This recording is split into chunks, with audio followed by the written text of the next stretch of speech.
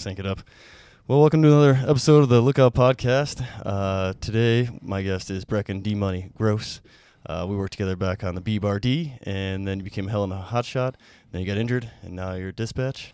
And we're coming from you, not live, but from my official studio, which is in the works right now, from a 1965 Airstream Safari. It's sexy, man. It's sexy. Yeah, it's not too bad. Well, thanks for being here, man. I appreciate you. I'm happy to be here. So yeah, I just came off a 24-hour shift, and then straight here. Oh, we got a friend. That's gonna be fun later. Oh my god, that's gonna be awesome. I'm gonna have to kill that thing. Mm-hmm. What a good start. So, anyways, we're gonna get stung here eventually, probably. Oh yeah. But nice and warm in here, which is good. Might be fix that glare coming through. Damn. You're dead. I think I got him. God, they're going to have to edit the shit out of this. That's what computers are for. Yeah. Well, thanks for coming, man. And so right now, you're injured, and you're in, God, there's a few things I want to talk about, so I kind of want to air it out right now. Like a little bit of hunting, remind me of that later. Yep. But kind of talk about career paths right now. And I guess to cycle back, we met each other back in 2016 when I was doing my engine boss trainee stuff for, I guess, assistant engine foreman is what it was back then. Yep. So, we met back in 2016. I started my season off in, I started off with the Forest Service in 15, but before then I was volunteering with the racetrack out of Butte. Oh, yeah. And that's kind of what opened the door for wildland firefighting for me. So. What brought you into the Forest Service? I would say Jason Willoughby. Oh, really? Yeah, because he's volunteer, so you worked with him. He was one of the captains at racetrack, and really what started it was the 19-mile fire that happened up by Pipestone and in the Highlands by Toll Mountain. Yeah, I remember. I was freshly 18, young and spry, and that thing took off, and the Hell in a Hot Shots were there, and that's what really inspired me to get on with that crew. Oh, yeah. And that fire just cranked, man, and it was sad, burnt down, I think, like 70 homes, but... Yeah, and that was that the same one with the wolf dogs, or was that? Maybe that was a different year. There's another. Different year. Yeah, there's another fire up there with the wolf dogs and kind of similar area, because that was up Highway 12, right? Yep. Yeah. Or Highway 2. Highway 2. Hardin Way. 12. Yeah. Jeez, so it actually might have been the one with the wolf dogs. Man, that's over 10 years ago. Yeah, I know it's been so long. I can't remember. I remember like someone having to go up there and like set them free because otherwise they're gonna get burned over. Yep, that was that fire. Yeah. Yep. And then there's that guy who protected his house, and he had some oxygen tanks from his welding unit, his acetylene welding unit, and was like sucking oxygen on it all night. Really? Like, dude, whatever keeps you going, I guess. I guess what keeps you going, but that's pretty silly, man. You could replace a house, you can't replace yourself. Yeah, man. I'd never even heard anyone doing that, but I guess keeps you rolling, I guess. Yep. Jeez, that's hardcore, man. But we officially met in 2016, and it was my second year, and I guess that was my second year in wildfire, because before then I was working my family's farm and. Oh, up in Big Sandy? Yeah, up in Big Sandy, helping manage that, and, I needed something that paid more lucrative. Yeah. And fire was the way to go, and kind of fell in love with it, and then, you came on, and, smoke jumper, and, the RHs went up with everyone, everyone there, because, everyone wants to be a smoke jumper when they start fire, and, a few people, I guess. Well, I would say most people, but you guys are definitely idolized in the fire community. So, there's just a lot of history. I mean, look, we even got the book on display here, Young Men in Fire, and it was kind of, my recollection, right? That was like one of the first big tragedy fires, I think, was when all the smoke jumpers got burned up. So, kind of, set that in history, sad history, but started, all the 10 orders. Yeah, Start of that. And then, the fire up in Colorado with Primeville, so. Oh, yeah. Those jumpers. Well, there's Hell Attack that got lost their lives, jumpers, and hot shots. Mackie was on that one, the jumper there, Primeville, you said? It was Primeville, right? hot shot. Yeah, dang. Yeah, South Canyon, Storm King. Oof, that was a bad one, man. Yep, and that's where a lot of our, orders have, our LCNS came from. Yeah, exactly, so. Yeah, 10 to 18 and all that. Firefighter orders and watch-out situations, watch-outs. Mm-hmm. I have my RPG on me, so. Man, I'm so ADHD. I'm just scrolling everywhere. I know, man. I was about to go down a rabbit hole of RPGs. But yeah, so you spent a couple seasons in Whitehall, man. And I guess to hit on that, man, back in 2016, I thought we had a banger of a crew, man. Yeah, like dude. There was we were super some heavy hitters. We were super blessed, man. All the overhead was either X jumpers or X shots, man, and like and then like, the overhead, and then the assistants were all ex-hot shots, and Yeah. like Whitehall is very fortunate and blessed to have that type of leadership and knowledge and skill set for that year, dude. man. And that carried over all the way into 2017, and then 2018 it kind of started fading because we started losing some dudes. Yeah, people started moving on, chasing their careers. But man, from 15 till 17, man, Whitehall was a force to wreck with, man. Oh, it definitely was, man. And yeah, I mean, we got after PT hard. We, did project work hard, fought fire hard. It was. If you aren't throwing up at PT, you aren't doing it right. Yeah, exactly, man. Yeah, we definitely had a few of those. Holy cow, those Murphs that Joe Barons was putting on. Yep. Oh my God. What a man. Yeah, what a man. He's still probably a specimen somewhere. I mean, guaranteed he's a specimen. I mean, probably. A specimen in Oregon. Yeah, well, I heard he's in the Southwest now. Is he? Yeah. Oh, back down like Mason area. Yeah, I think it's more southern. I want to say. I think he's in the in RO or SO. That makes sense. Close to his family. Yeah, close to his dad's in Payson. So. Yep. Yeah. So that'd be really good for him. Mm-hmm. Great guy, and tie back in with him. I don't know if I'd ever get him on the podcast because he's kind of shy, but he's not very outspoken and keeps to himself. But what a horse though. Oh yeah. He's one of the only people I didn't want to PT with before rookie training because I didn't want him to break my spirit. Because like, even though I was in the best shape of my life, probably, I was like, he's still gonna crush me, and it's gonna make me not think I can make it.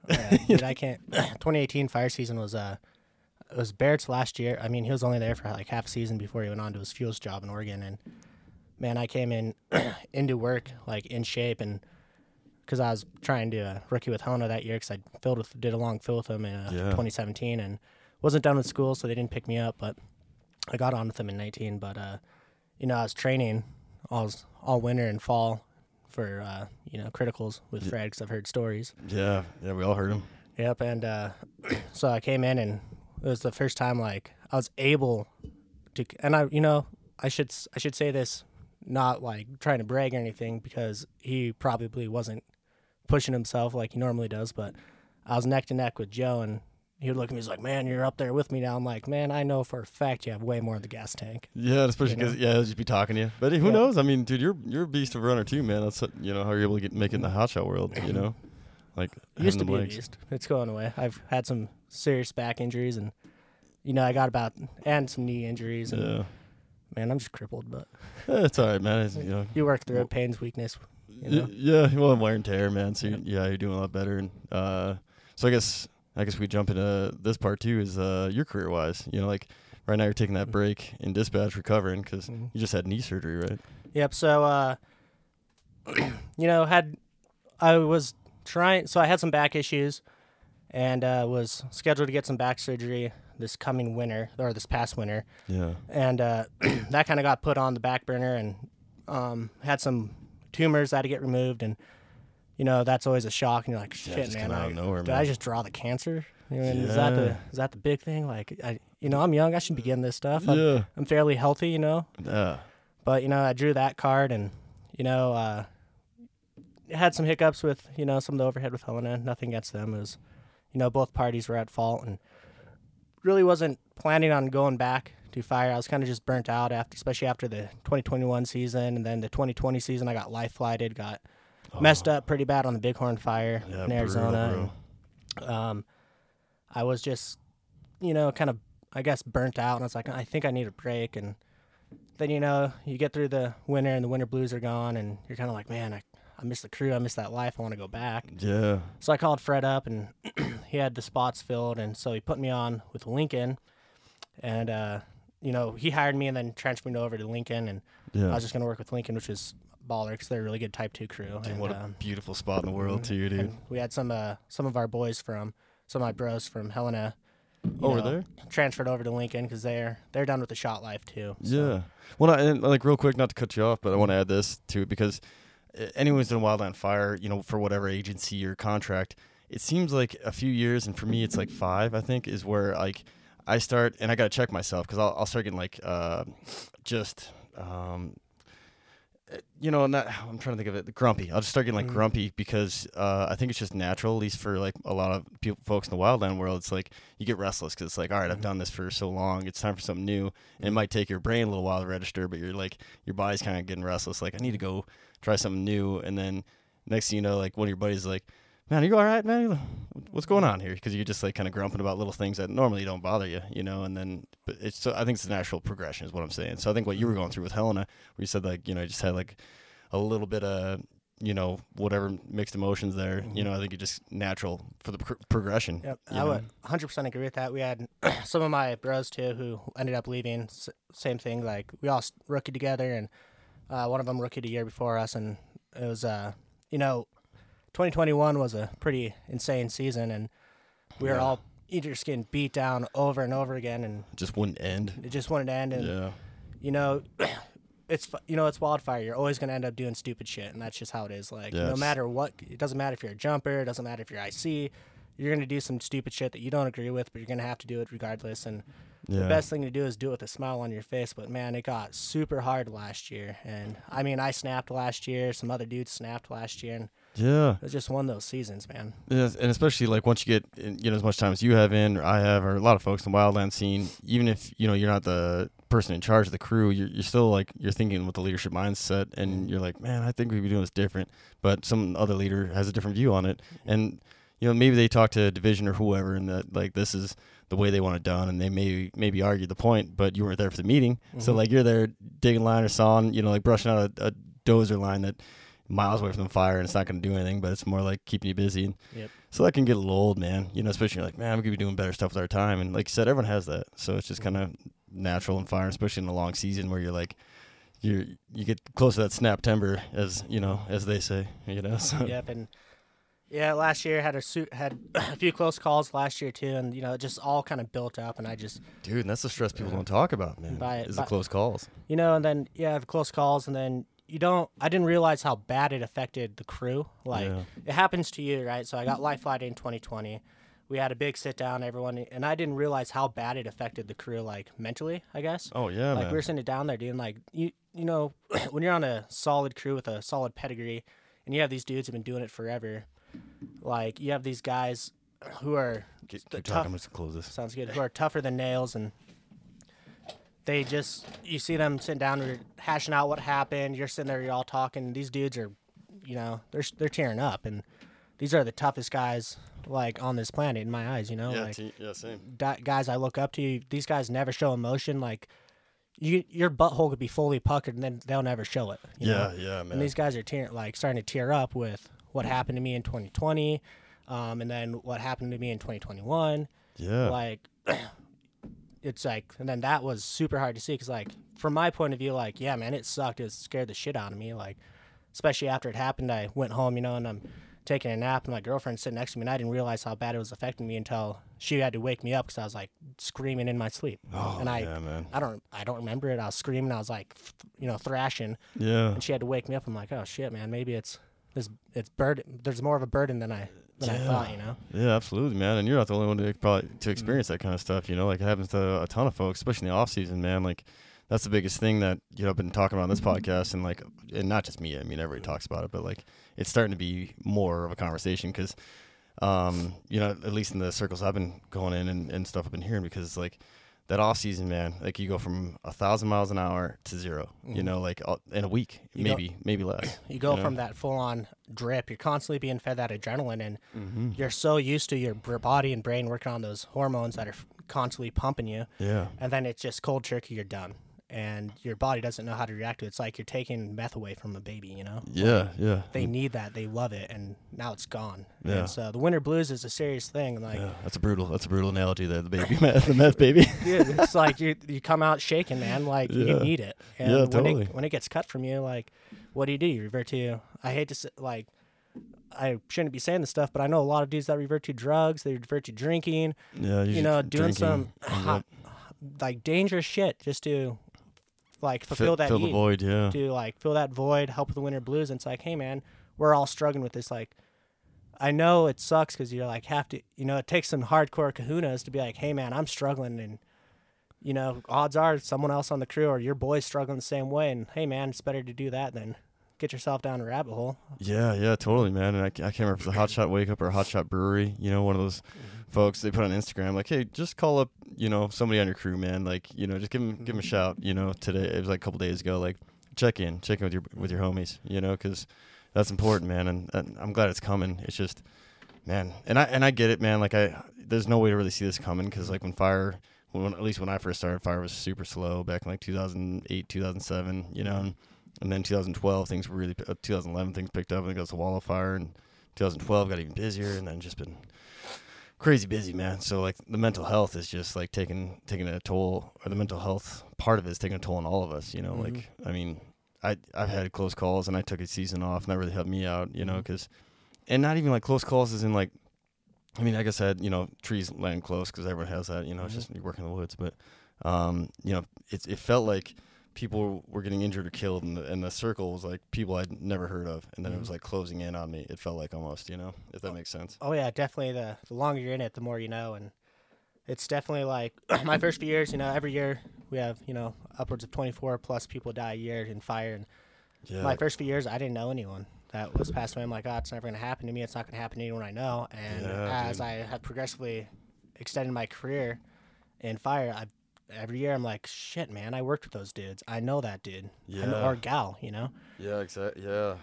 Yeah, man. And it's, it's definitely. Like that poor gal, you know, died on R&R, you know, on their way home. Yep. And it's rough, man. But that's one thing I think there's a huge stigma, you know.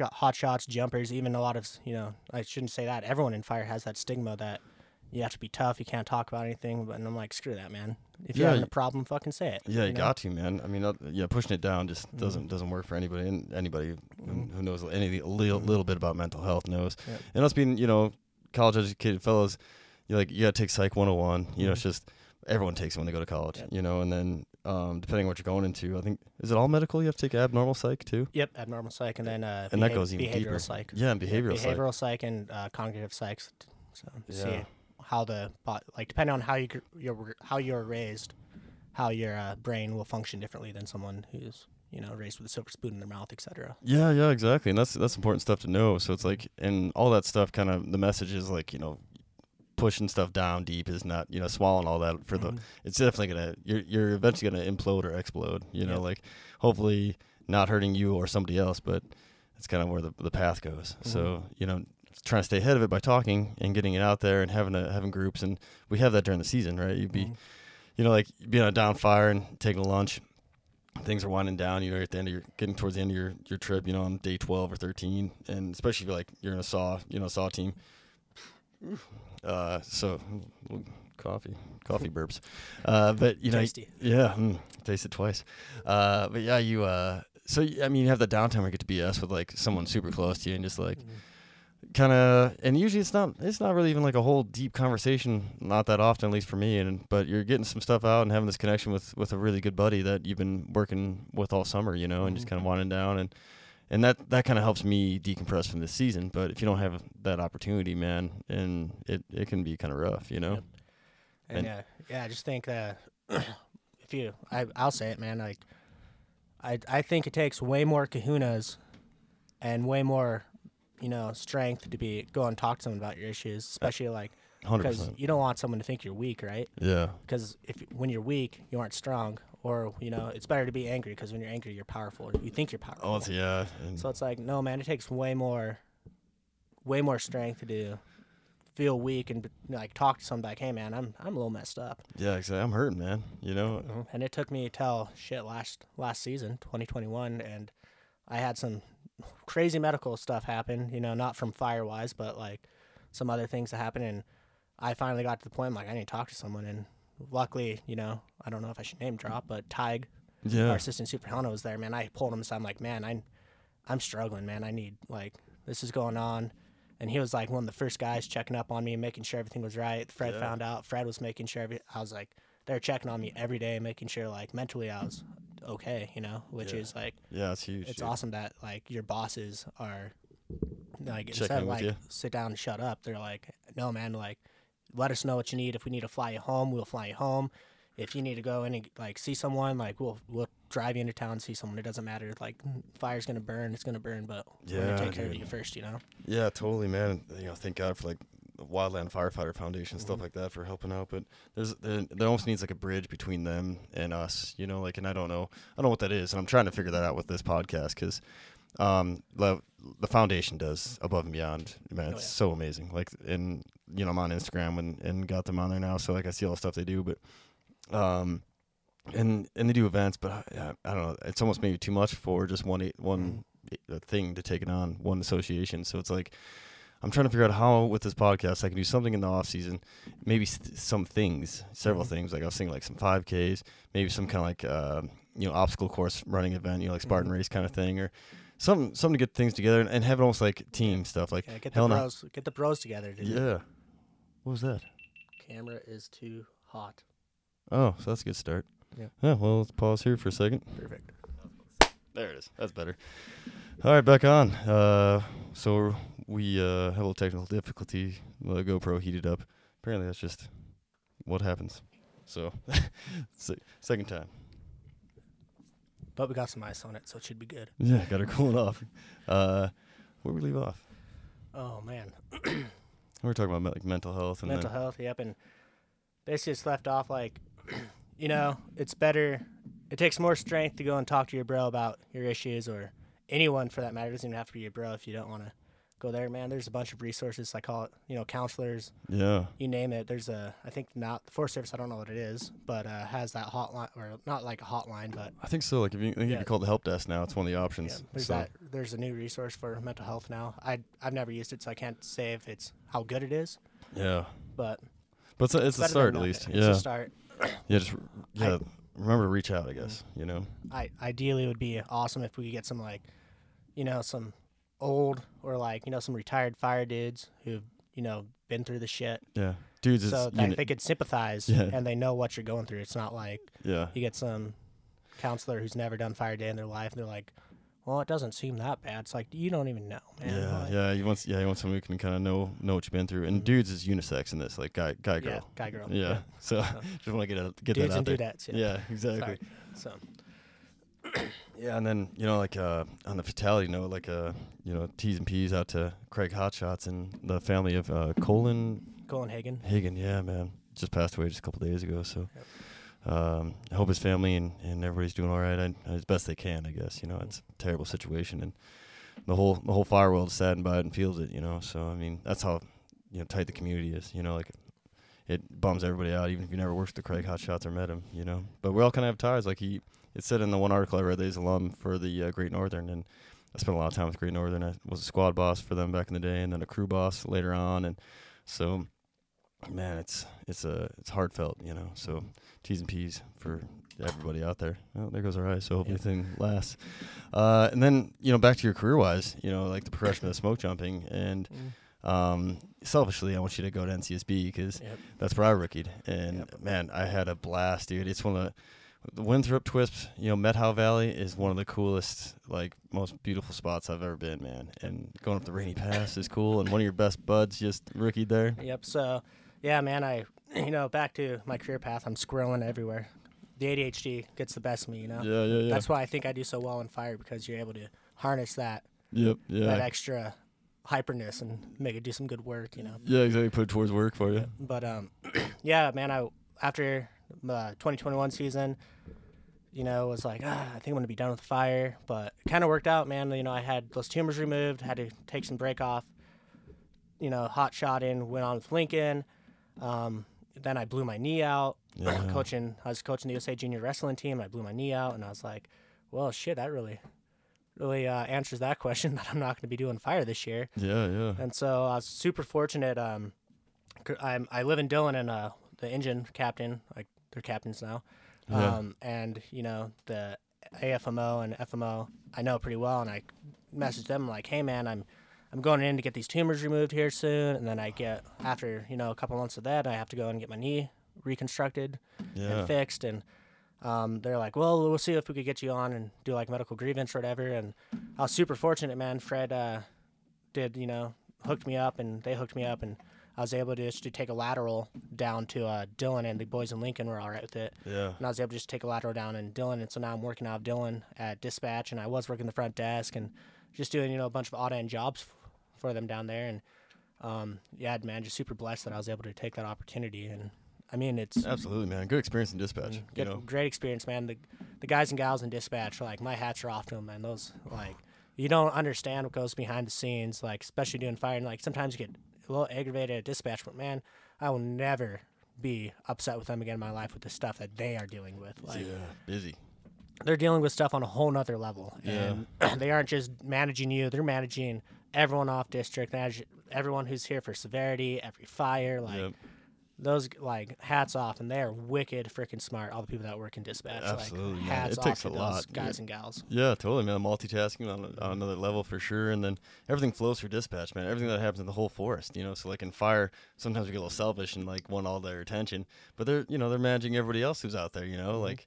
And then even like last year we had a few lost hikers and hunters and just random stuff going on that you're trying to manage on top of like managing fires. So I mean, they, like you said, man, it's hats off to them, man. I couldn't do it without them, man. So fortunate to have such good dispatchers. And yeah, man, I can't get too political, but they should be definitely, in my 100% should be joined in the pay raise if that continues next year. Yeah, they're talking about not having them be having that fire pay raise. I'm like, that's BS, man. Without dispatch, you don't have fire. Exactly. You don't have fire crews, man. There's no way. Yeah, there's no way this happens without dispatch. Like they deserve. I think they should probably almost be primary fire because they're. Oh, definitely primary fire. Like without them, you don't have dispatch. It's one of our LCNS communication. Yeah, they take care of our communication. Right after lookouts, communication. LCS, lookouts, communication, escape routes, and safety zones. Yep. So we say it all the time, but when I gotta recall it, I'm like, because that's one thing I gotta watch for this podcast is all the acronyms, because I know a lot of folks. Like one of my friends, Billy Edwards, back in the Midwest, who listens to this podcast quite a bit. So huge support, and thank you, Billy, for tuning in, man, and being part of this. But he's got fire background, but not so much in the wildlands. So I want to make sure that like covering stuff that for him and for everybody else who might be watching. Yep. And then so anyways, been doing dispatch, which has been awesome, man. I did not I last night, for instance, we had a fire call at it was 9:30, 10 o'clock at night, and from what we heard from the chief, out of Butte. That there's a fire, and it was back where the Nitrogen Mile fire was. So if anything happens up there, they send the army to it, because there's high spread potential up there with, it's nipple high dry grass, sagebrush, and Douglas fir and everything, and tight canyons and the whole shebang. And so the chief calls in, I call, and I was like, oh man, I'm by myself. Usually I have Jason, Ashley, Alex, Claire, those people to piggyback off of that helped me out. Nope, I was there by myself. So I get the resources going. I call up Jason, like, hey, man, we got a fire call. I need you to come back in. He just got done, doing a 16-hour shift. Yeah. I'm like, yo, Jason, I need you to come in, man. I'm a little, I'm treading the water, and I'm going down. Yeah, I'm in over my head. Yep. So he came in last night, and, he made it look so easy. I was just like, I was like, I don't know how you guys do that. Dude, I know, man. Like the dispatchers in Hamilton, same deal. Like I'd be in there. I got the same experience last year. I'd weird a lot of tumors going around for some weird reason. I don't know. Like it's linked to cancer, linked to fire or something. It could I don't know. Yeah, I mean, there's been some conspiracy theories on that for sure.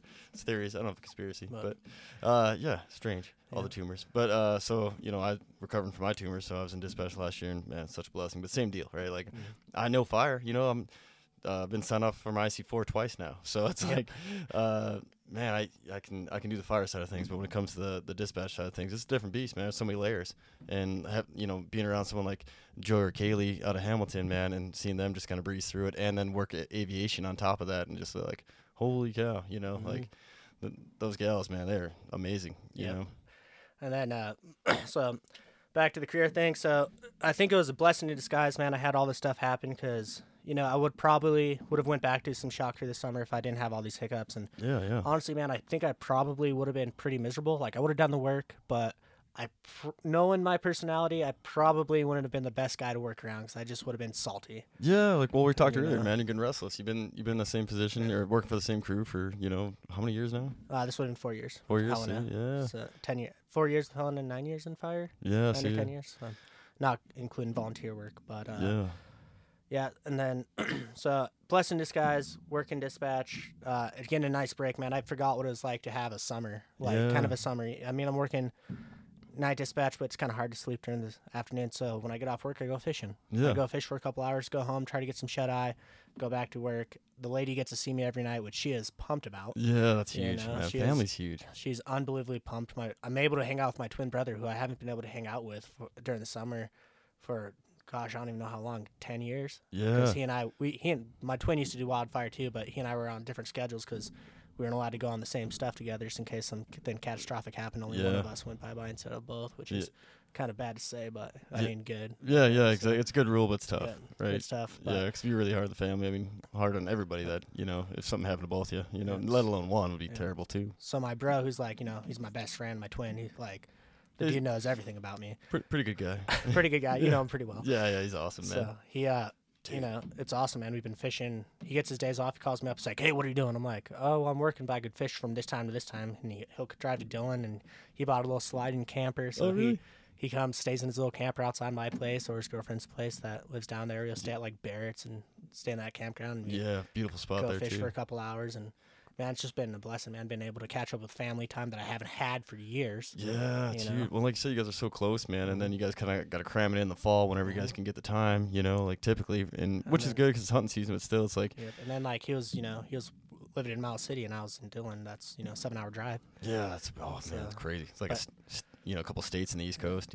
This is selfish. This may sound selfish, but I'm pretty jacked that he's back in Butte. It's only a 40-minute drive, and we get to hang out and see each other, so it's pretty awesome. Me too, man. I even talked. I haven't actually seen him since he got back, but we talk a lot more because he's like in the area, which is crazy. Because like him being out in Miles City, might as well been in another country almost because it's so far away. Especially for me being over in Stevensville, it's a drive. Yeah, because it's 7 hours for you. It's probably like 10 for me almost. Yep. I haven't mapped it out in a while, but it's a drive, and it's like if you go down there, you need a plan for at least a minimum of 3 to 4 days of being there. Otherwise, you're wasting your time. If you do even just like a 2-day, man. Well, like it'd have to be a 3-day because you got like a day drive on either side. So you'd just be so smoked by the time you get back. But one thing I want to say about your brother Ian is talking last night. He said they won second place in the softball. Oh yeah, man. So, did he say state? It was so it's like the co-ed softball. I don't really know what it's organized under, but it's co-ed softball, and they just won second place last night at their tournament. So that's awesome, man. They're pretty jacked about it. I'm sure they went and had some celebratory brews. Yeah, that's what I told him, man, because like he was gonna maybe come on the podcast last night, or at least come hang, and I was like, man, that's good news, dude. Go celebrate with the homies, man. Like you guys earned it, And I told him time with him today, so. That would be cool if he was here. Get all three of us, get the trio. Yeah, that's what I was kind of thinking too. If I could have planned it out, or it could have worked out, but he's going to night shift, right? So he's probably sleeping. He's sleeping right now. He goes back to night shift. So yeah, that's what I figured. I didn't want to bug him, So we'll have to get that going though, especially now the camper's getting close. We'll be able to rally this thing over to Butte one time or in Dillon or wherever, And both of us carpool down to Steve I. Oh yeah, I could do that too for sure, and then that'd make it easy to do a little sauna and podcast action. That'd be sick. Yeah, dude. It's so good, man, especially getting the sauna and then come and sit down for a podcast. You're just so relaxed and your brain kind of opens up a little bit. At least my simple brain does, Oh, yeah. But, yeah, so now you got your stop and dispatch. Yep, and then stop and dispatch. So great having this summer off to, really reflect on what I want to do. I'm like, when I first started fire, my goal is to get on Helena. And then, you progressively want to work yourself up there. And, I've always been a guy, I've wrestled. I fought MMA professionally. Yeah. I rolled bowls. Basically just about any sport you could think of that's kind of highish octane I've done because I'm like, you want to challenge yourself. I'm not one of those guys I want to challenge myself and I want to take my body to that limit and see that's what I was gonna say. If I could break it, which I've done very good at doing. So. But also good at recovery, though, man, and keep moving. Yeah, man, I've been super, I'm like the luckiest unlucky dude there is. I have bad stuff happen, but I get the best outcome of those bad things that happen. Yeah, well, I think that's also your attitude, man. Come on, like a positive attitude. I'm sorry, I could add an ice cube to our GoPro so it doesn't melt down on us. Yeah, but also like your mindset on it, right? Like you go and you get trashed. And a lot of people are like, well, that's it for me. You're like, nah, man, what's next? What's the next challenge? Yep. And so, after taking this season off, I'm like, I graduated from college this year with a biology degree in microbiology with a minor in pre-medical sciences. Yeah. And my goal was to go to med school, but I'm leaning against that now. It's as much as I want to be a doctor, it's not where my true heart is. I still want to do something in the medical field, but I'm okay. Like I think while I was going down the medical field was for the wrong reasons. Oh. So I wanted to help people, and I wanted to be the guy in charge, I guess, but there's some other things there that, I don't think going to med school was the right call for me. So yeah. Well, we're kind of similar on that because I was gonna go because I went back to school, we were going to school together in Dillon, and you helped me out with physics, which is appreciate that, man. But kind of same deal, man. And COVID kind of put it in perspective for me because like once that happened, all the PT assistant jobs I was looking for, are, what are they called? But basically, it's like a PT tech. Yeah. So like you just. PTA, yeah, exactly. A PT assistant. So basically, you just kind of clean, physical therapy assistant. Basically, clean and help keep the clinic up, and then also you get to like observe and shadow and get to see kind of what's going on in the PT clinic. Don't make a ton of money, but it's a little bit, enough to survive, at least for me.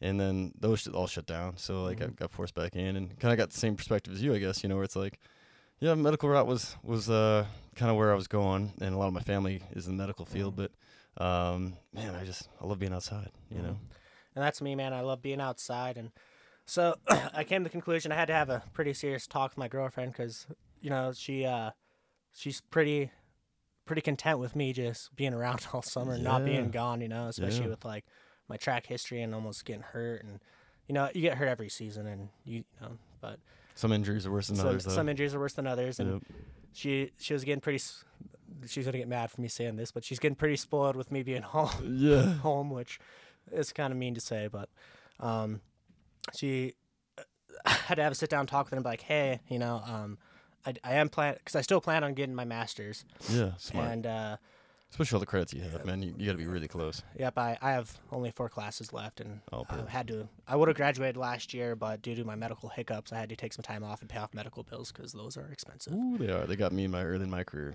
Yep, and so you know all about that. Yeah, that's my Crohn's. Yep. And so I had to have a talk with her. I'm like, hey, I think I'm going to apply to jump. And she's like, are you sure about doing that? Like, blah, blah, you like having, like, it's nice having summer. I'm like, yeah, I know, but this is my last thing that I need. I think, like, mentally, I think it's the last thing I need to try to do and to challenge myself to be like, hey, I made it. Like this is the last mountain. The last mountain that I want to climb up to. Be like, hey, I made this. I did it. I have it checked off. And I want to challenge myself. I want to. Yeah. It's the hardest training or civilian training. That's what I say, civilian. Civilian training in the U.S. It's like, I'm too old to go in the military. I'm too busted. I've had way too many surgeries. To like try to do anything in the military, go SF or anything. Yeah, I was saying medically that they might not even let you go in because that's the same with me and my Crohn's. Because I had the same thoughts. Yep. I tried to go. I tried to go in the Navy. I tried to go in the Army, and everyone who's been I have a lot of friends who've done some SFs, been Green Beret. I've had a guy who's went to SEAL train who was a SEAL, and I was talking to him like, hey, if you go, make sure you sign up and make sure you have that contract, because if you don't have that contract, that they're gonna let you try to go make attempt to make it to the Green Beret, Rangers, Navy SEALs. Like if you don't have that contract set in stone before you go in, you just signed your life away and you don't know what you're going to be doing. Yeah, exactly, man. They kind of put you wherever at that point, huh? Yep. And I was talking to recruiters. I, was, and then what is it, MEPS, and like, hey, well, what do you have? Like, well, I can't hide my surgery scars. And I told them, like, I've had my knee worked on twice. I've had 90% of my butt removed. So your butt carved off at one point in your life? Had 90% of my butt carved off. Had part of my spinal cord cleaned. I can't hide those things. No, exactly, man. They're like, well, we take you, but we can't guarantee that you're going to do this. I'm like, yeah, no, well then, no. From what I've been told, I'm like, all right, well, here's what I'm going to do. I'll stick with fire. I'll go shot. And now it's like, all right, smoke jumping's the next step. And that's like the next big step for me is like, it's going to be rough for me because most people who are probably applying aren't coming out of, having tumors removed, having knee surgery. So once I get cleared, man, I'm going to have to knuckle down and go pretty hard. Well, you got it though, man. The thing is, with all your background, you have the experience, and everyone that I know knows that Helena criticals are really tough, man, and really demanding. So like, you got that experience, you got the MMA stuff, and like, training for fighting is probably harder than most, training you go through in the Forest Service. It's pretty hard. You get punched a lot, which sucks. Yeah, and so much cardio and all that. A ton of cardio, and but man. So that's the goal, is like to jump next year. Hopefully I get picked up. I, put my applications in, and hopefully, who knows, some guy up in Albuquerque who's never done fire is going to look at it. And of course, USA Jobs isn't the most friendly thing to apply through, because you click one wrong thing, and for some reason you could have all the quals and you won't get sent through. And I think it's the biggest complaint to everybody, is like, it's just tough because like Albuquerque folks, I feel for them, you know, because they don't, like I said, they don't have like fire experience. So they're sifting through thousands of resumes, and they're the ones who make the cut, the second cut. I think the first cut's computer. So, and that's almost tougher sometimes. A computer can bump you because you might have worded something different. You know, like the way your app might have left something out. You know. That's one thing I'm going to say right now for anyone who's applying. If like anyone who's looking to apply to fire or apply to a shock crew, if you want to get your name pushed through on your resume, make sure to put will work 40 plus. If you don't have that plus in there, that computer system won't put you through. It happened to me my first year applying. Oh, but 40, willing to work 40 plus hours a week. Yeah, and yeah, that's tough. See, it's those little things, Little right? things will get you, man. Yeah, totally. And that, you know, the hard thing is too is like most of our stuff, as far as I know, is like kept in Albuquerque. Our master record, which shows all of our work history, IQCS, and which is the same thing, IQCS and master record. It has our classes, has our work history, has our qualifications. And as far as I know, most of that stuff is there. The only thing I can only see them that they would have a problem with is the end of the your work eval from your supervisor. Supervisor performance appraisal is what it is, and that's the only thing that bugs me, because Albuquerque, like if they could revamp it, I would hope that they would be able to do this. Is like they can get access all of your documents that are like your SF50s, everything that has to do with hiring from the foresters, they should be able to access. And the only thing that you should have to send in is your resume, because it's your personal thing, and then also performance appraisal, because that comes from your supervisor. Yep. But that even should be able to get uploaded into a system that they could pull from, is what I'm trying to say. Yeah, like it should be like one big cloud where you can just pull stuff out of.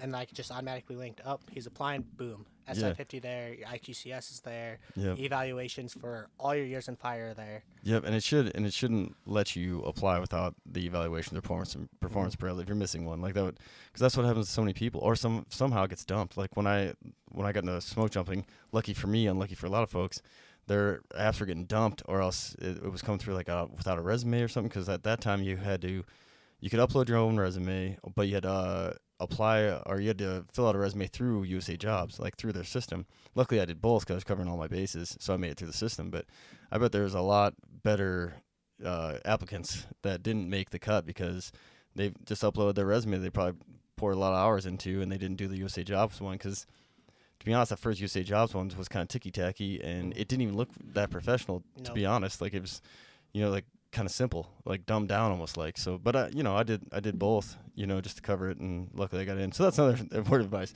if you're applying for anything, just do it all, even if it's a pain in the neck, because then you'll have a better chance of getting in, you know. And talk to a lot of people, ask a lot of people questions like, what's a good thing to have, and really read that job description or PD, because it will have everything it requires for the job. And make sure you just hit all those marks, you know, in your resume to show that you've done the work, you know, and word it similar to what they have, you know. Exactly. Because, that first round's a computer. It's just looking for those keywords. Exactly, man. Those keywords aren't in there. It doesn't matter how good your resume is, what your experience is, you won't get pushed through. Or how good the HR personnel is. You know, you could have an awesome HR person on your, you know, would have been assigned to you, and, you know, you didn't even make it to that person because the computer kicked you loose. Yep. But...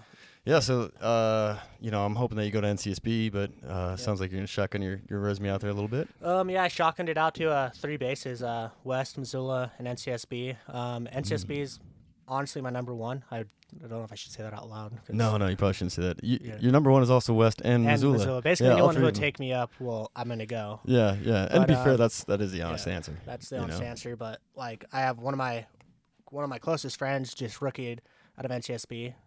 And in chatting with him, you went to NCSB. I was gonna say, like, there's a Whitehall history up there, man. Yeah, there's a bias, you know, like because of that, you know, like so that's normal. You know, everyone has that a little bit. So, but if they ask, they're all your number one. Yep, all of them are my number one. Yeah. So, but yeah, it'd just be a dream to jump with my bro Patty. Yeah, with your homie there, and you know, like even like Stearman was like, maybe you come out of retirement for, you know, like I was thinking about maybe doing a detail, but. I don't bounce so well anymore, man. I'm 36, but and plus I was trained on the old round, so I'd have to go through ram air training, and which I did it most of the way through once before. AK, right? Yeah, up in AK, got 19 jumps on it, so I'm familiar. But yeah, man, I don't know if my guts would handle going through it again. That's the only thing that holds me back is the stress.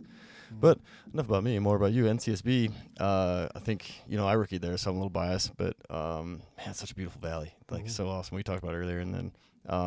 Depends on who you ask. You know, is the origin, you know, the original smoke jumper base. At least all the testing came out of there. That's a fact. And Francis Lufkin, I think I'm saying that right, was, one of the founders. He did all the studies out of NCSB there.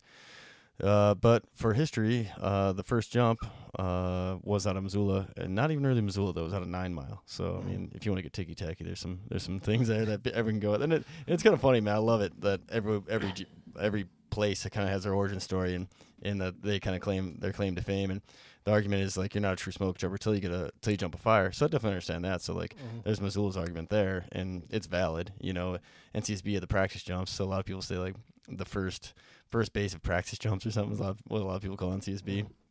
And then even I think McCall even has like an Ogden story where they're doing some testing down there. And 1939 is the claim for NCSB when they're doing the testing. I think they did some kind of testing in 37 in Ogden. So like McCall can kind of throw their name in the hat a little bit too there, which is funny, man. I love it. But yeah, like any one of those bases to get it, I know you'd be happy and do an awesome job. Each base, my buddy Patty rookied out of NCSB. Will Burks, rookied out of Missoula. Oh, really? And then Kyle, who is also my bro from Helena, rookied out of West. So nice, I have dudes in all 3 places that, I've worked with all of them. So. Yeah, so it'd be kind of cool to reunite with any one of those guys. So, yeah, it makes sense. And then, if you stay, NCSB is about the farthest, way, because, West is like 2 hours from Whitehall, I think, and then Missoula is like 2 hours from Whitehall. So you won't be too far from your lady and, family, too, which is... I think it's pretty important, man. I was out in CSB, which was awesome. And, if the community wasn't so good, I could see it being a little tougher because, like, if you go out middle of nowhere, you got no friends and family, and you're kind of on your own. And, if you don't have, like, a bunch of rookie bros that you, like, vibe with, you're just kind of out there solo, and that can take a little hit to your mental, Oh, big time. Yep, for sure. Yeah, I got kind of lucky with mine, but it doesn't make it tough because I had braces at the time, so I couldn't just run home and get my braces adjusted, So I missed a few appointments. That happens. Yeah, totally, man. But is it working? I think so. I think we're still alive. I just saw the drip out of the corner of my eye. So, but yeah. So I start working for that, and you applied, so you'd be in the running for this season, right? Or like this upcoming season, right? Yep. 2023. Yep, 2023 rookie season. Yeah, man. So that'd be, especially the background like hunting, and I want to take you back in hunting because you have got one of the biggest public land bulls I think I've ever seen. Yeah, man. That was a hunt. It was basically everything that could go wrong went wrong on that hunt. Oh, really? We had a horse die on us. We ran into a bunch of grizz. Oh, man. I guess I never got the full story on this. Horse die on you? I guess the quick and dirty of that hunt is, so my buddy Wyatt, he is an elk hunting guru. That guy. Just a machine? He's a machine. The dude's jacked. He could he'll out hike 90% of the people I know. Jeez. Like, he's just, like, he doesn't stop, but the dude knows elk. Like, I'm pretty sure, like, he was an elk reincarnated into Wyatt. Like, that's the best way I could do it. The dude knows elk. He knows where they're going to be at. He knows what they're going to do. Like, he just, like, the dude is just an elk killing machine. In human form. Like, I don't know how to explain it. It's just how that guy is. And, you know, he and I met on fire, and we linked up, became homies, and started elk hunting with him. And, man, I learned astronomical amounts of hunting from him. Yeah. And so he and I planned this hunt, and I'm not going to say where it was at, but we planned this hunt. Yeah, beautiful hunt. This beautiful hunt. Yeah. And, the plan was to take the horses in and set up a base camp, have the horses down, and we'd hike off from our base camp and start hunting this huge area. And on the first day we go in, we're 5-6 miles in on the horses, and we come to this giant open park. And in this open park, you know, it was November. It was the week before Thanksgiving. Ooh. So in my mind's eye, because we've had decent snow, I'm like, oh, the bears are hibernating already. They're asleep. Like, we're not going to run into any grizz up there. Yeah, cold weather hit. Boy, was I wrong. Oh, jeez. And so we bust through, and of course, the horse I was on earlier in that hunting season got stuck in a cattle guard. So, like, that horse was just mentally messed up for the season. So anything spooked him. He was not a happy camper. Yeah, it felt like the world was attacking him. Yeah, felt like everything was trying to kill him. A mouse, If he saw a mouse, it was like, you know, a mouse will scare a horse because the tail's a whip. That's what that horse was, right? Yeah. And so, of course, we pop through, boom, big boar graze up in this park. Oh. Horse freaks out, takes off. I get bucked off. Wyatt's horse starts freaking out because the other horse is freaking out. Wyatt gets bucked off. Oh, jeez. Sure not. The horses run all the way back. You know, they're smart. They run all the way back to the rig. Yep. And so here it is where, you know, this trail system we're in gets hunted pretty heavily for like the first 2 miles, and then that's like where most people are comfortable. Like that's where they stop. Like I'm not going any further because it's gnarly country. Yeah, totally. And so and getting an elk out in gnarly country, yep, as everyone knows, is brutal. Like yep, it's not fun. I mean, hiking in without an elk is rough. The pain is fun. Like if you're, anyone who does this kind of work or anything, or diehard elk hunter who's not spoiled and hunts, a ton of private property, like yeah, man, killing the elk's the easy part. Packing out sucks. Yeah, but dude. Man, you embrace that suck with your bros, and it is a magical time.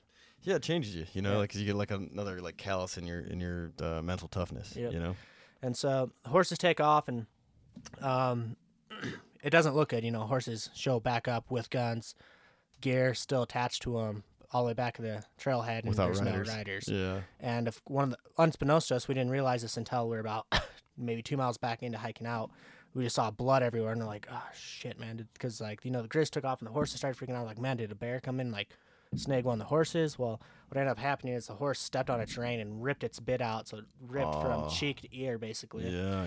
And so that horse was done, and it was the horse that was having some issues, so kind of sucks, but I was all right with that horse being out. I'm like, all right, well, we're just gonna have to hike in. We'll save the good horse for when we shoot something. Yeah, it's first packing out. And so we set our alarms, we get the horses out, and some dudes called search and rescue, and luckily we showed up by the time the sheriff was there. And we're like, no, those are our horses. This is what happened, blah, blah, like things are hunky-dory, no need for, sending search and rescue in for people. Yeah, exactly. Don't send the world. Yep. And so we get back, we set our alarms at 3 a.m, get to the hunting, like where we start the beginning of the trailhead at like 3:30, and we got in by 7, and, we hunted 2 pretty hard days, got this bachelor group of bulls spotted, and basically was like mountain goat climbing up cliffs, like to where I would climb up, get my position, he'd pass the gun up, pass the pack up, pass the gun up, pass the pack up, and we were just leapfrogging each other. Yeah, just gnarly. And we finally shot that bull, and got it. We knew there's a bunch of grizz still in the area, so we pulled this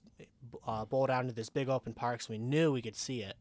Like when we go back out to get the horse, we could see this elk with like quarter mile to half mile with our binos and make sure that there's not going to be a grizz chomping on it.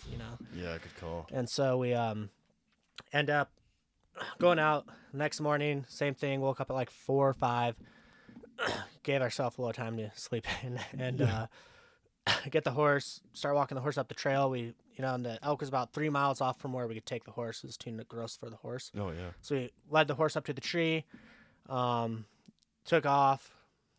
Garrett Stearman came up with us, called him up, was like, hey man, we could use some extra help. Young Stearman? Yep, young Stearman, because awesome, you can't overload your horse. And yeah, totally. So Garrett drove down that night, and he came up and helped us, and we got the elk caped out, deboned, the whole shebang, packed it down to the horse. When we get to the horse was acting super weird, man. Like he was panting, like freaking out, pacing everywhere, and we're like, man, what was going on? Like, what's the deal? Something. And turns out that, like, after the horse, we ended up calmed the horse down. We blinded him, rubbed some blood on his nose, get some elk smell, so he gets used to that smell, because elk had that distinctive smusty smell. Yep. And we thought we had him calmed down enough. Like, he wasn't shaking no more. He wasn't freaking out. He was calm. We put the saddle panniers on. And, like, this was an older horse. He was tried true. He's packed out tons of elk in his career. Yes, seasoned. Yep, seasoned. So we loaded up the first hind ends, the hind quarters, and out of nowhere, the horse, like, flexes really hard. Boom, drops down dead. Whoa. Yeah, like had a massive heart attack or stroke or something happened. It flexed really hard. He went down. Yeah. And this is why it's like childhood horse. He grew up with this thing, brutal, man. Yeah, so it was so hard, dude. Unbelievably brutal. So that night, like, we pinned the horse, so we could let the Forest Service know, like, hey, there's grizz up there and there's a dead horse, about 200 yards off the trail. Yeah, Because, just in case other hunters were in there, like, they could be aware so they don't get, snupped by a big grizz up there because it's chomping on a horse carcass. Yeah, because grizz are scavengers, man. They love a dead animal. Yep. And so, we put the elk, we packed what we could out. We tried packing the whole elk out, but, man, it was pretty brutal. So we ended up leaving probably 100 pounds of meat behind. Oh, brutal, dude. And just put it, like, stacked it up super high in the tree. Luckily, one of my bros, Mitch, I called him up, like, hey, man, because at this point, I blew my ankle out. Yeah, shoot. Wyatt's knee's messed up. Ugh. Garrett can't come and help the next day. You're down 2 horses. Yeah, down 2 horses. So I call Mitch up, and he has horses. I'm like, hey, man, this is what's going on. Can you come up and help us? And Mitch is like, yeah, I could be there in the morning. So hats off. Thank you, Mitch. Yeah, oh, I man. still owe you all the beers in the world for that. Yeah, well, what a great dude. I mean, Yeah. and that's one thing, you know, like Mitch is always like that, dude. He's like, when a buddy's in need, man, he's gonna be there. You know, God, love that guy. So I called Mitch up. He came up with 2 horses, and We went in, got the rest of the elk, brought it out. Fish and Game was there, you know, because it's a giant elk, so they had to they made sure it was all legit. I had the takes for it, which, you know, they're just doing their jobs. Yeah. So. Well, you forgot about the awesome pick part. I mean, was that right after, or did you wait until you got the truck to take all the beautiful pics? Right after I shot it. That's what I figured, because I thought the body was on it still. Yep. And so, you know. And that's what I got. Like, probably a couple days afterwards, I just got a photo from you. I'm like, hey, tagged out. I was like, what in the? Yeah, man, it was crazy. Got laid off, went to Mouse City, shot my buck in 2 days. Like, beautiful 170. Dude, muley. Borderline 180-inch mule deer. Yeah. Called Wyatt up. I'm like, hey, man, I could come down a couple days early.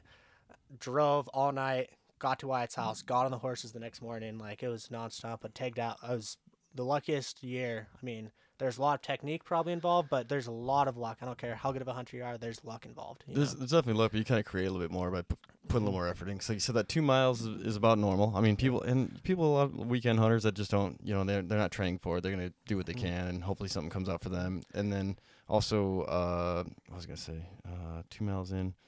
And then, like, that's where a lot of people are comfortable, because, like, glassy. Where we're at, like, if one of us got seriously injured, it's helicopter ride out. Yeah. That's it. You aren't packing them out. You aren't putting them on the horse. No, exactly. And one person, you know, even if it's the same size as you, man, like, people don't realize the effort. Like, if you got to go over any kind of terrain, man.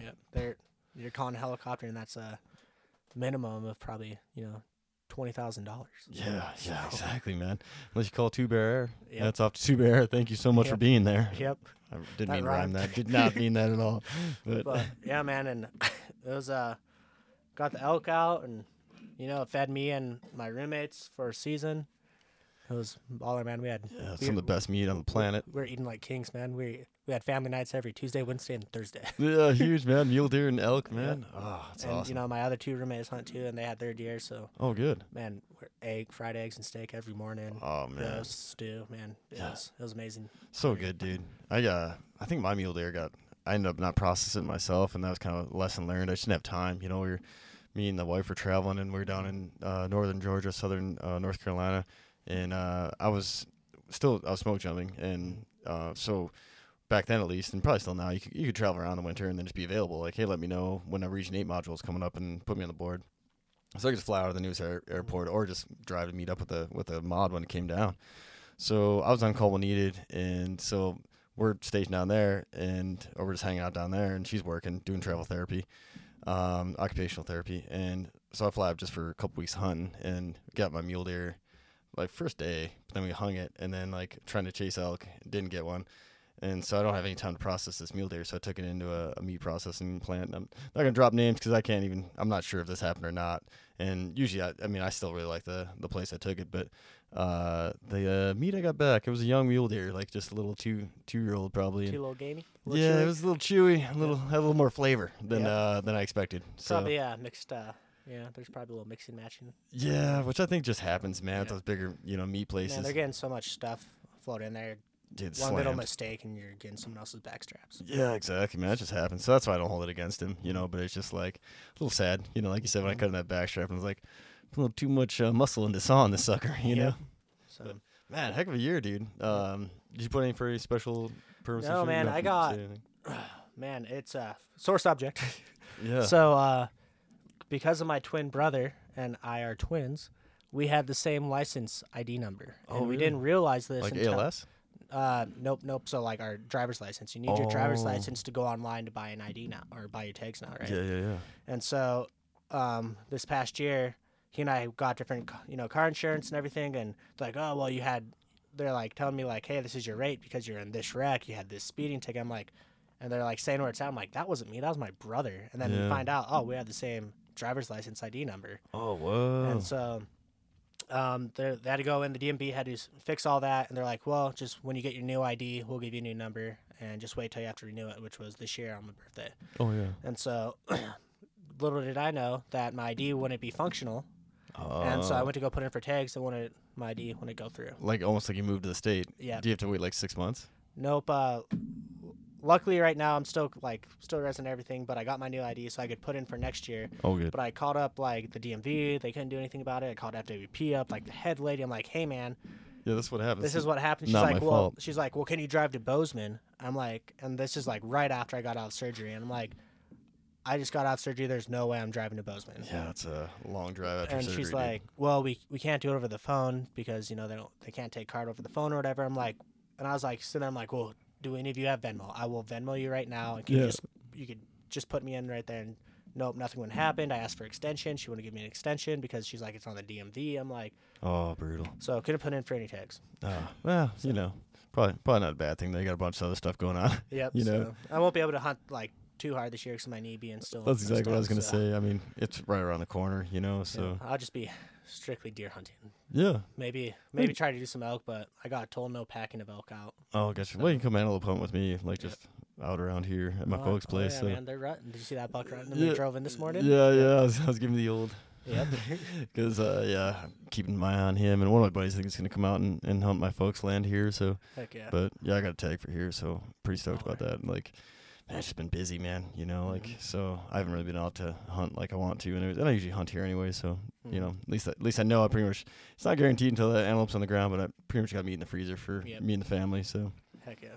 And antelope, man, I mean, especially getting it here, you know, like you get it right on ice, like, you know, King was telling us, you know, about his tactics with antelope. And get on ice, and what most people do, I think that where they mess up, like, sorry for cutting you off, is like, no, go ahead. people are like, man, antelope smell horrible, they taste horrible. I'm like, yeah, you just shot it after it was being chased down by like 10 other hunters, man. Yeah. It has all the endorphins going through it, it's sweating, like, no kidding, it's gonna taste bad. Yeah, everyone stinks after they're running. Yeah. Like, if you shoot an antelope that's just chilling, doing its thing, like, man, some of the best meat in the world by far. Yeah, exactly, man. Like, you know, they like those commercials, it's like happy cows, happy whatever, you know, or happy chickens, happy meat, whatever the saying is, you know. I know it's not that, it's something different, but kind of like you said, kind of similar, you know, like the antelope out here, man. Like, luckily it's like as ethical as it gets, man, because they're just hanging out grazing, and usually they're older, you know, so put them down and they don't even know what happens, you know, and then I get to enjoy and feed the family, you know. Exactly. So full circle there. Delicious meat. Yeah, some of the best you can get, right? Like I know what my meat eats, you know. It's out here grazing on my folks' place, you know. Not getting anything weird. Not getting anything weird. It's not getting pumped up full of junk. Yeah, and like you know, with our immune systems. Nothing against against ranchers or anything, but yeah, you guys got to do what you got to do to feed America. But yeah, I exactly. just like knowing what my animals are dealing with. You know? Yeah, because we both come from like ranching background, and like I'm the other side of the family's got a bunch of farm. Well, not anymore, but they used to be farmers in the Midwest, you know. So like dairies and even like some cattle too, you know, like but. Not anymore, but I mean, so like I said, we both respect it. Both our families came from it, but yeah, I prefer the game meat, especially for our guts and like with my Crohn's, man. It seems to just agree better. You know? Yeah, man. That's one thing that I didn't even bring that up, man. I was super fortunate. Like when I was with Whitehall, so I have for those who don't know, I have celiac disease, and it's being a legit glutard. Like it's not like, you know, those people who are like, oh, I think I have a gluten intolerance or whatever, and I just don't want to eat it anymore. No, like if I eat it, I get messed up. Yeah, totally. I am. If it's bad enough, it's coming out both ends violently. Yeah, violently. Yeah, And, no fun. But your abs look great afterwards. When I was in Whitehall, like Shank hooked me up pretty good. You know, he got me some special mountain houses that were gluten free and whatnot. Oh, I didn't know they made those.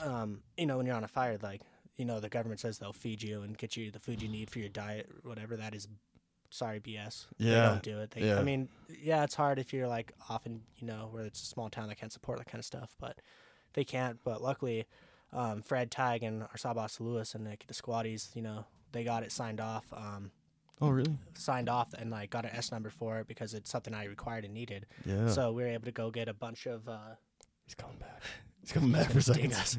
We were able to go get a bunch of like tasty bites, kipper snacks, smoked oysters. Oh, awesome. You know, rice and already pre-made rice in a bag. Yeah. So I was able to have that. So like, if I couldn't eat breakfast, I couldn't eat lunch or whatever. At least I had some calories coming in because, man, some assignments I'd walk out weighing maybe like $140 if I was lucky. Yeah. No, I had the same thing, man. And like my first season, in fire in general, like my Crohn's is so bad. This is like before I had surgery and had the bowel resection.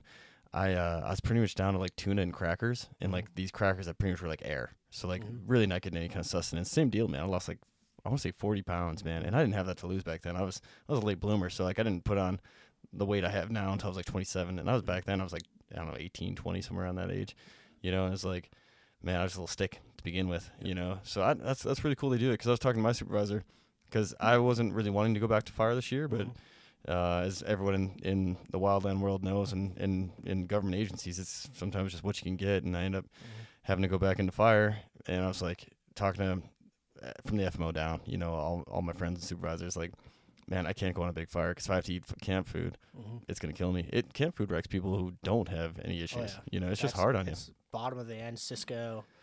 Yeah, mass. It's not good, man. And it's high sugar. It's not high calorie, high processed. Yeah, it's not good for you. No, exactly, man. And I don't have too much trouble with cars, but they're, because of where was it, the MTDC or NTDP, when they did that study, they figured out the caloric burn, so they you know, figured out what the catering companies need to provide calorie wise. So all those high calorie meals are typically not that great for you, and a lot of greasy fat, and you know, sugar, because you know, a tablespoon of sugar is like 200 calories. Yeah, exactly, man. Usually I can't even hear my cell phone, and now it's going off. Yeah, wait, what did you say about 200 calories? Yeah, like a tablespoon of sugar is like 120, 150 calories in a tablespoon of sugar. So they're like, Snickers bar, 300 calories. Yeah. Ooh, we just met a quarter of the need. Yeah, and you get that sausage in the morning that's about as long as your forearm. Yep. Try to take that sucker down, and I mean, it fills you up, but ooh, man. You do not feel good, and you don't operate very good. Yeah, greasy. Yep. Yeah, it sucks, and I don't know, like. But yeah, man, super spoiled. Like once I got on with Helen, man, I was super spoiled. Those guys made sure like I had food, and even sometimes for instance, we got flown into the Nevada Creek fire, and you know, this is what he is such a good dude, man. Like, you know, I'm sitting there sawing, I'm burning tons of calories a day, and like we were sawing through some gnarly heavy dead down, and I couldn't eat 90% of my dinners or lunches. Oh, brutal. And Tig's on a very strict diet too, and he always packs in a lot of his own stuff. Yeah. Tig, he's like, hey man, I'm not working, you're eating my stuff. I'm like, dude, you need food too. And he's like, I'm not working like you are, you could eat it. And he was giving me like his rations. I'm like, man, what a nice guy. Dude, that's like huge, like hug worthy, you know? Yeah, exactly. Can we embrace real quick for, you know, maybe a few seconds? I mean, for a supervisor to be like, hey man, you're sawing all day, and I'm like driving around in the UTV, like, here's the food, you need it more than I do. It's like baller that you have a supervisor who's willing to do that, you know? Yeah, totally, man. That kind of just shows you how tight the wildland community is. And, you know, other places are probably like this, but just my experiences,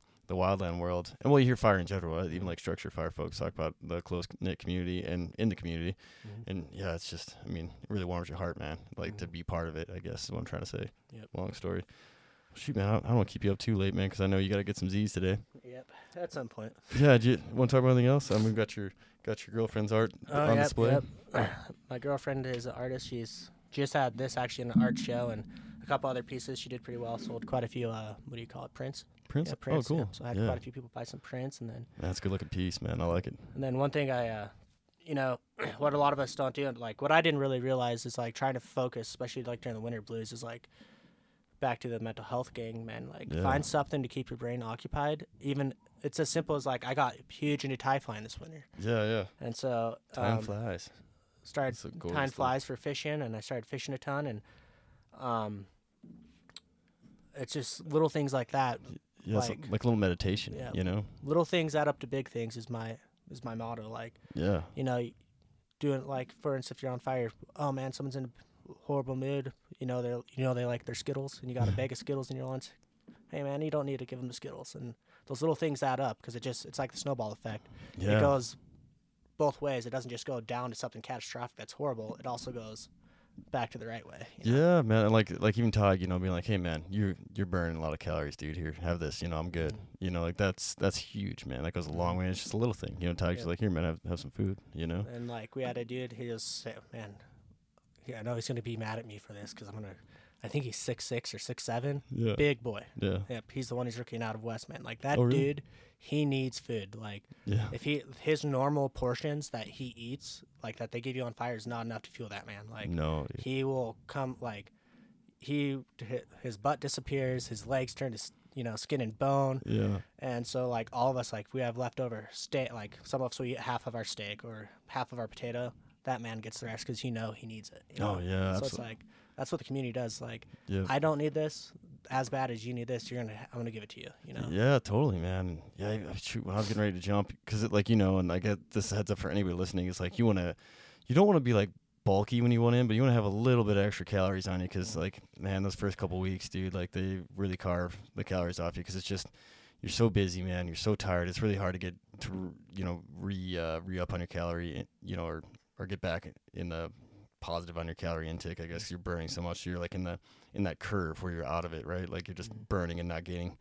So, I was eating like crazy before I went in, and like on fires, like I would eat like 2 Mountain Houses, and those are like 2 serving meals each, but just burning so much. Eastern Montana, Southwest, man, it's hard to keep up, So I don't remember what you were talking about with that, but it reminded me of just myself. Bros helping bros out. Yeah. So yeah, that's huge. Gals helping gals out. That goes for everyone. Yeah, both genders. Yeah, bros unisex. Yeah, unisex. Yeah, because even like in the jump world, like everyone's a bro, like even the girls and boys. Yeah, man, everyone. And that's like the thing that's like, if you're listening to this and you're trying to get into fireman, like that's the community that you're falling into. And that's why, there's a retention issue, and that's, a lot of because of pay and whatnot. And I don't want to get into politics of that because, I still work for the Forest Service, so I can't say much. Yeah. But I will say, man, it's like that's what ultimately keeps people around. Like, we're getting nothing for pay. Yeah, they got a little pay increase this year, and it doesn't count towards overtime, just towards your base pay. Yeah. But why people still stick around and deal with all the crap that's going on and being ran into the dirt with like how big these fires are going is because like the family that you get, like, supporting each other. Like, I know for a fact I have from shotting, from working in Whitehall, from working on a crew down in Douglas, Arizona. I have so many phone numbers. If something in my life hits the fan, I could make 1 phone call, 2 phone calls, and I will get a tribe of people to come and back me up. Yeah, like right then, they'll drop what they're doing. They don't care if they have to overheated. Overheated. Like right when the door shut, and you were screwed. Son of a gun. And the ice melted off. Messing it up. All right, let's do. There we go. Better. All right. Oh man, last overheat of the old GoPro, but we're back, and you got anything else you want to cover, man? Nope. One thing I do want to cover out for my boys who are watching this on Helena, and I have boys and bros on that are jumping in, Lewis and Clark and Lolo, and on a bunch of truck crews. Just want to give a big shout out mainly to my Helena bros and gals. Hope you have a good season. Miss all of y'all. Love ya. And for the rookies I don't know, hope the year's going great and getting some good jumps out there. Yeah, everyone, I hope it, keep it safe. Season's still early. It's only August, so. Yeah, man. Good shout out. Yeah, shout out to the whole wildland community, man. Love all you guys and gals, and hopefully you're having a safe, productive season, getting some stuff done, seeing some cool country. Like I said, new jumpers, getting some good jumps in, and everyone's hopefully going to have a happy season and a good fall. And thank you for tuning in. Please subscribe and like if you want to support the channel, because I could use all the support I can get, I guess. But yeah, I appreciate y'all. Anything else? Nope, that's it, man. Oh, that's it, man. Well, thanks for being on, man. I really appreciate it. Thanks for taking time. I mean, running on no sleep right now, so. That's all right. Oh, you're amazing. I appreciate you. Yep.